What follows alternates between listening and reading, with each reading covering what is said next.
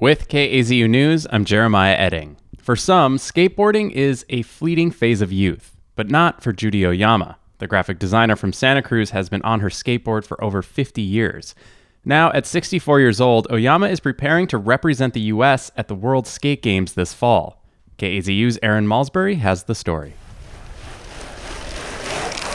Judi Oyama quickly weaves a skateboard through small, tightly spaced cones on a bike path in Santa Cruz.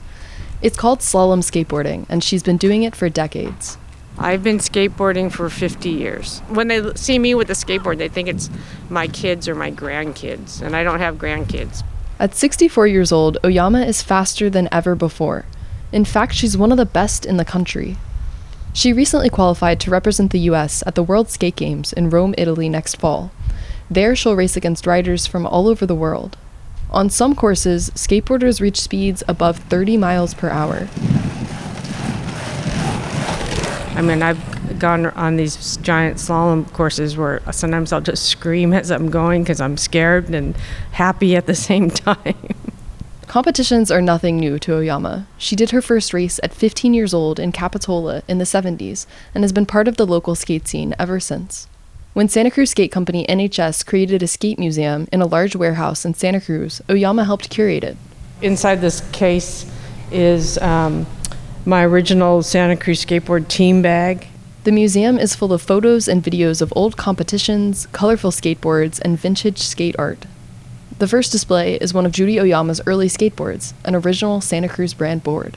One of my main helmets that I really rode the most in the beginning actually is in the Smithsonian archives. I think you know you're old when your stuff's in a museum. Oyama didn't plan to skateboard at all in her 60s, let alone professionally. And actually, one of the times that we were racing, this other friend of mine goes, "Can you imagine when we're skating in our 60s?" And I looked at them like, I'm not going to be skating, because I just thought that was crazy talk, Oyama raced at the last World Skate Games in Argentina in 2022. After qualifying once again, this time for Rome, she immediately began prepping.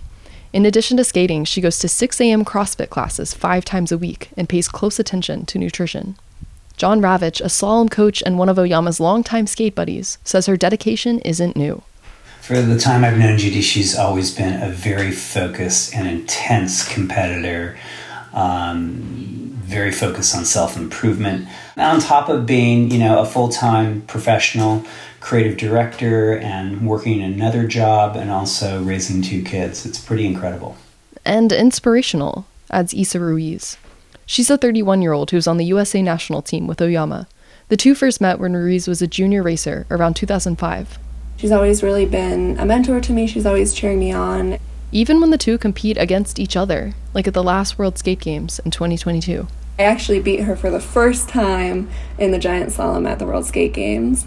And so that was a huge accomplishment for me. And she was just so happy for me and encouraging.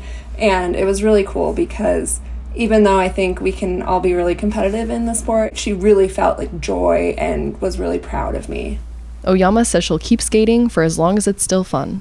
I figure I'm just going to skate as long as I enjoy it.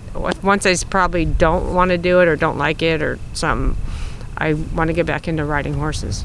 In the meantime, she'll keep racing and encouraging younger skaters. Do what you love and don't let anyone tell you you're too old or it's just a toy. If you enjoy it, keep skateboarding.